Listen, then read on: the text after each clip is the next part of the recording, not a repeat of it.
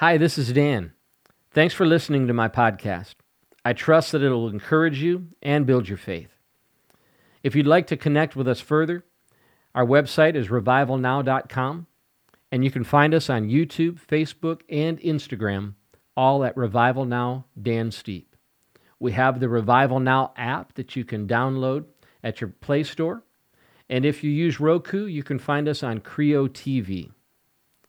Enjoy the podcast and share it with a friend.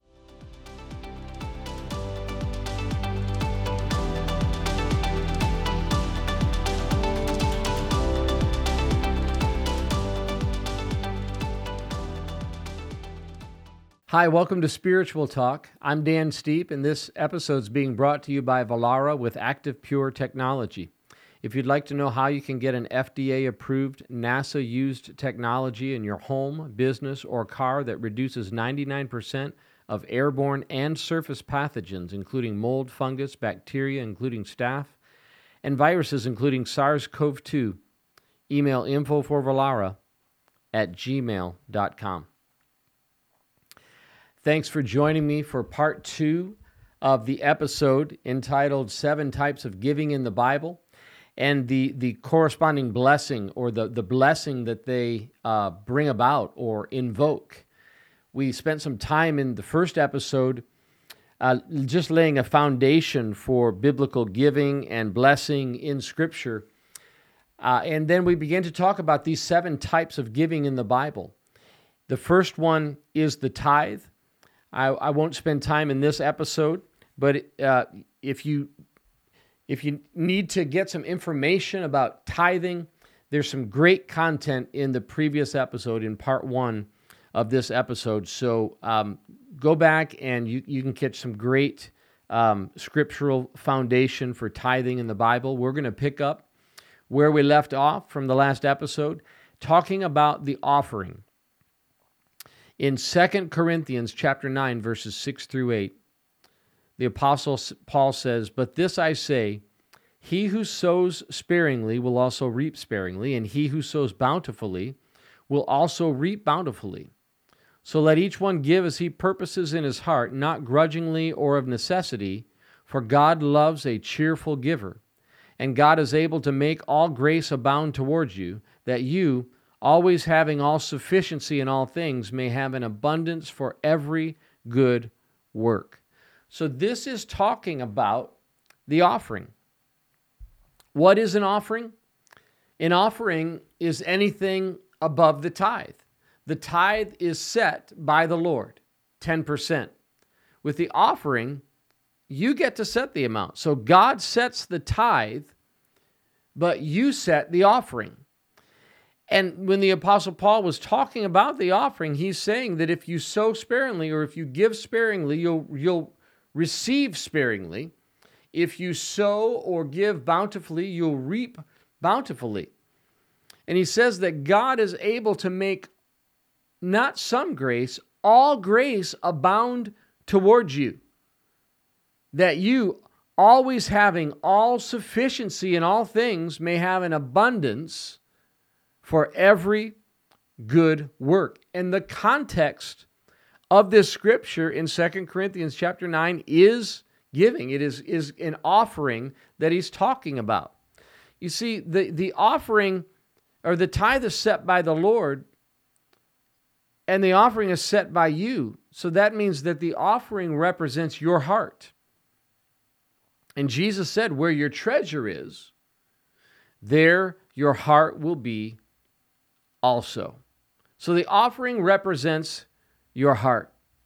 Jesus taught out of the offering in the New Testament, in the Gospels, in Mark 12 and Luke 21.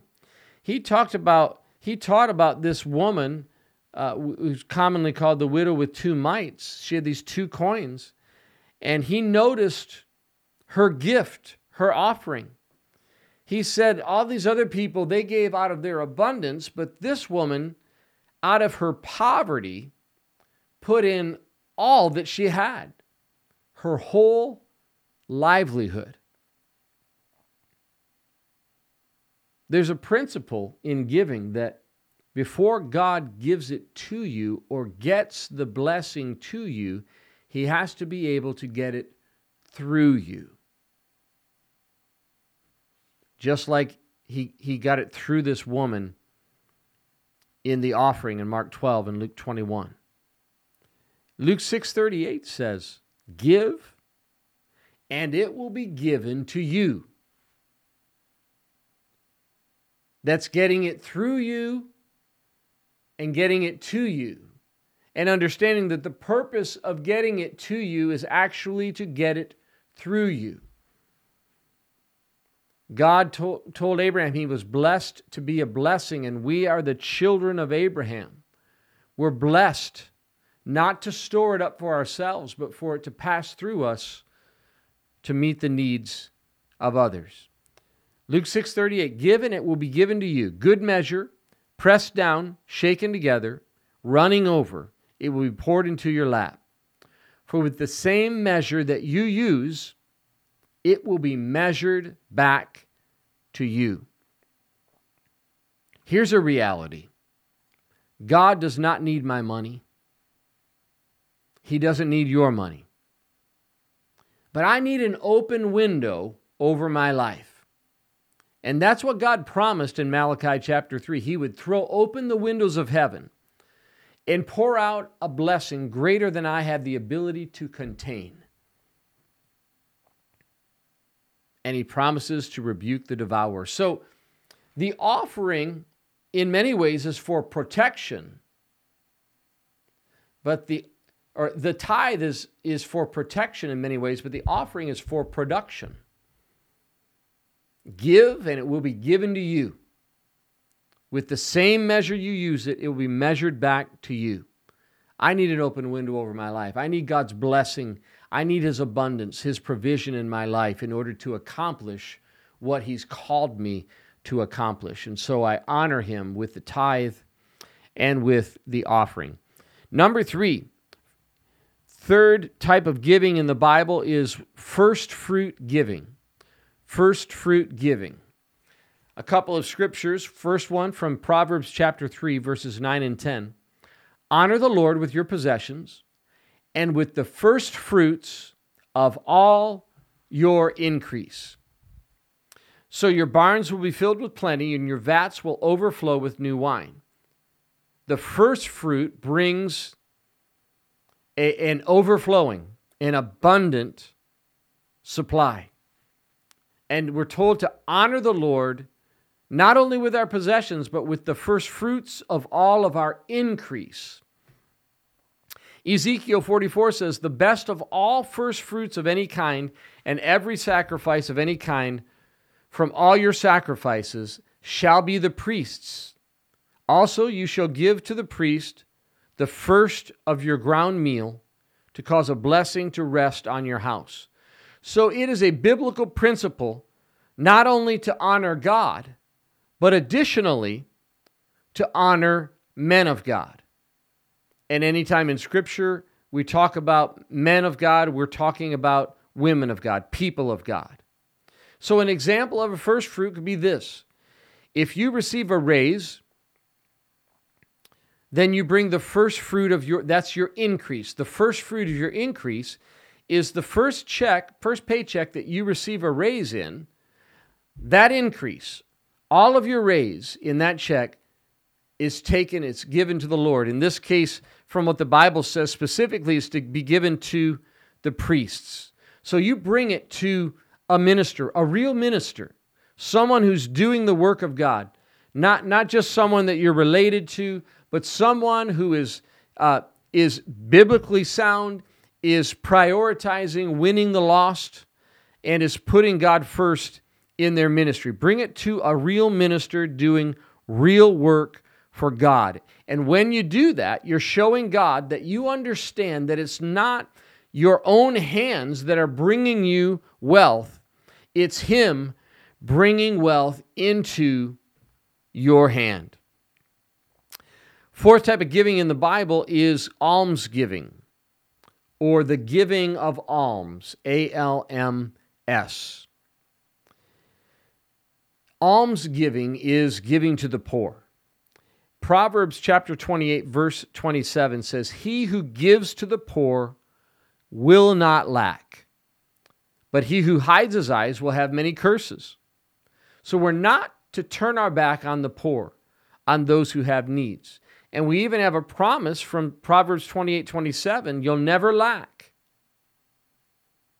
if you give to the poor. Now, there are some different types of giving. So obviously you need to make sure that you're honoring God with his tithe.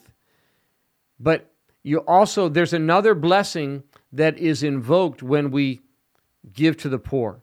Now in Matthew chapter 6, verse 3, Matthew 6:3, Jesus said, I'm reading this from the New Living Translation, when you do a charitable deed, do not let your left hand know what your right hand is doing. Now some people take from this scripture that, actually I was thinking about the concept of tithe, and that's not what we're talking about right now. So it's not wrong to give in public.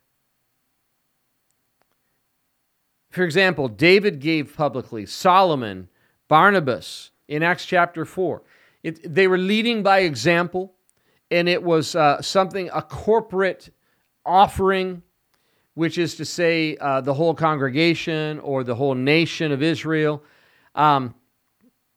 So it's not wrong to give in public when you're leading by example, but it's wrong to give to be seen by men from the motive of receiving the praise from men.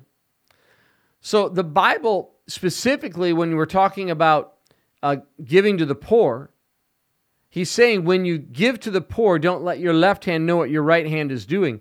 What he's saying is the reason that Jesus is instructing us about our giving to the poor being done privately is to protect the dignity of the poor, to protect the dignity of the person that you're helping. It's not easy to ask for help. It's not easy to receive help. It hurts one's pride, and it's even causes more injury when other people are looking on, perhaps with judgment. And so Jesus is instructing us to give to the poor privately to protect the dignity of the person that you're helping, because prosperity is not God meeting your needs. It's God empowering you to meet the needs of those around you and even to meet the needs of your nation.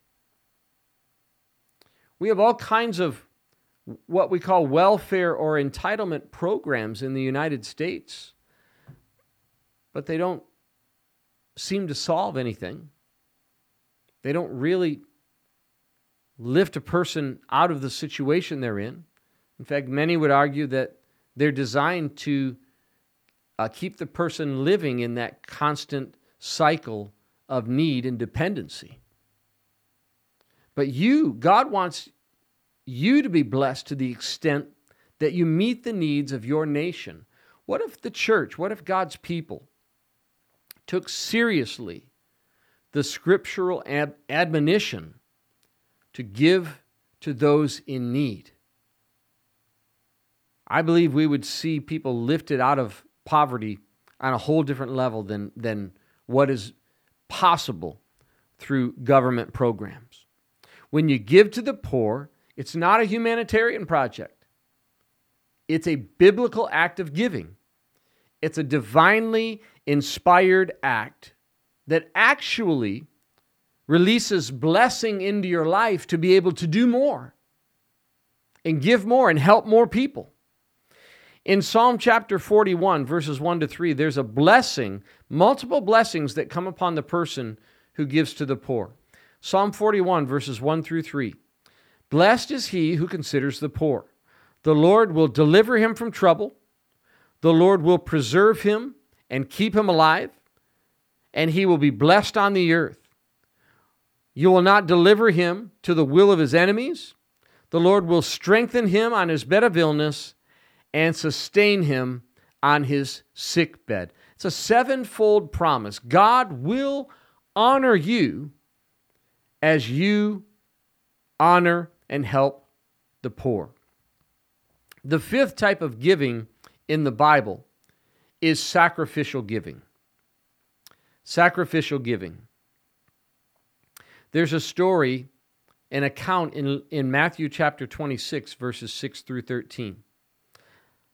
It says, when Jesus was in Bethany at the house of Simon the leper, a woman came to him having an alabaster flask of very costly fragrant oil, and she poured it on his head as he sat at the table. And when the disciples saw it, they were indignant, saying, why this waste? For this fragrant oil might have been sold for much and given to the poor. But when Jesus was aware of it, he said to them, why do you trouble the woman? For she has done a good work for me. For you have the poor with you always, but me you do not always have. For in pouring this fragrant oil on my body, she did it for my burial. Assuredly I say to you, wherever this gospel is preached in the whole world, what this woman has done will also be told as a memorial to her.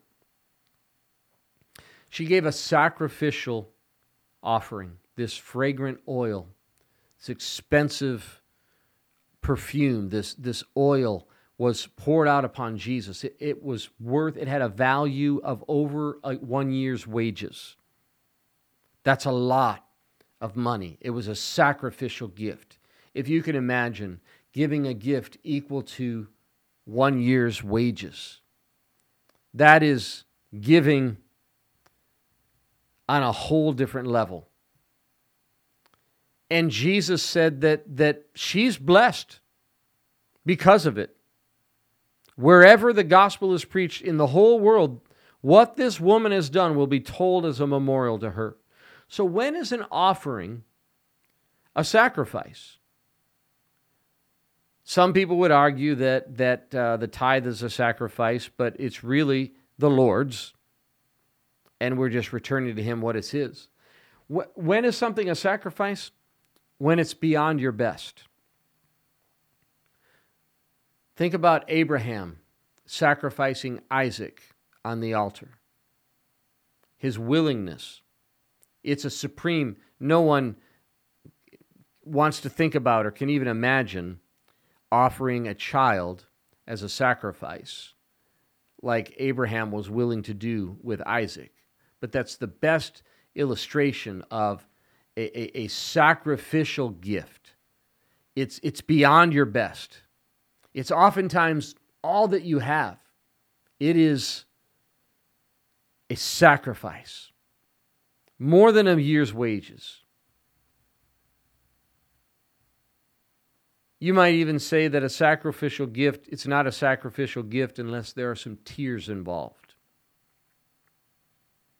It hurts. But remember this. Now this woman was accused of doing an unwise, a wasteful thing. They were indignant that this should have been sold and the money given to the poor. But remember this, what the devil calls waste, God calls worship. And Jesus told them to leave this woman alone. This sacrificial gift was an act of worship on her part. And Jesus said in Matthew 6:21, where your treasure is, there your heart will be also. So a sacrificial gift comes from the heart. And it invokes supernatural blessing. Number 6, the sixth type of giving in the Bible is honoring a man of God.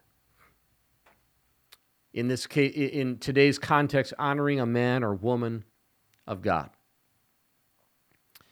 In 2 Kings chapter 4, verses 9 through 10, it's the story of the Shunammite woman and the blessing that she brought into the prophet Elijah's life. It says that she said to her husband, Look now, I know that this is a holy man of God who passes by us regularly. Please let us make a small upper room on the wall and let us put a bed in there for him, and a table and a chair and a lampstand. So it will be whenever he comes to us, he can turn in there This is honoring a man of God. And this act of honoring a man of God triggered a blessing that money could not buy. When you bless a man of God, God sees it, and He will see to it that He blesses you. There's a principle in Ephesians chapter 6, verse 8, that what you make happen for others, God will make happen for you. Let me just read that from Ephesians chapter 6 and verse 8. Ephesians 6, verse 8.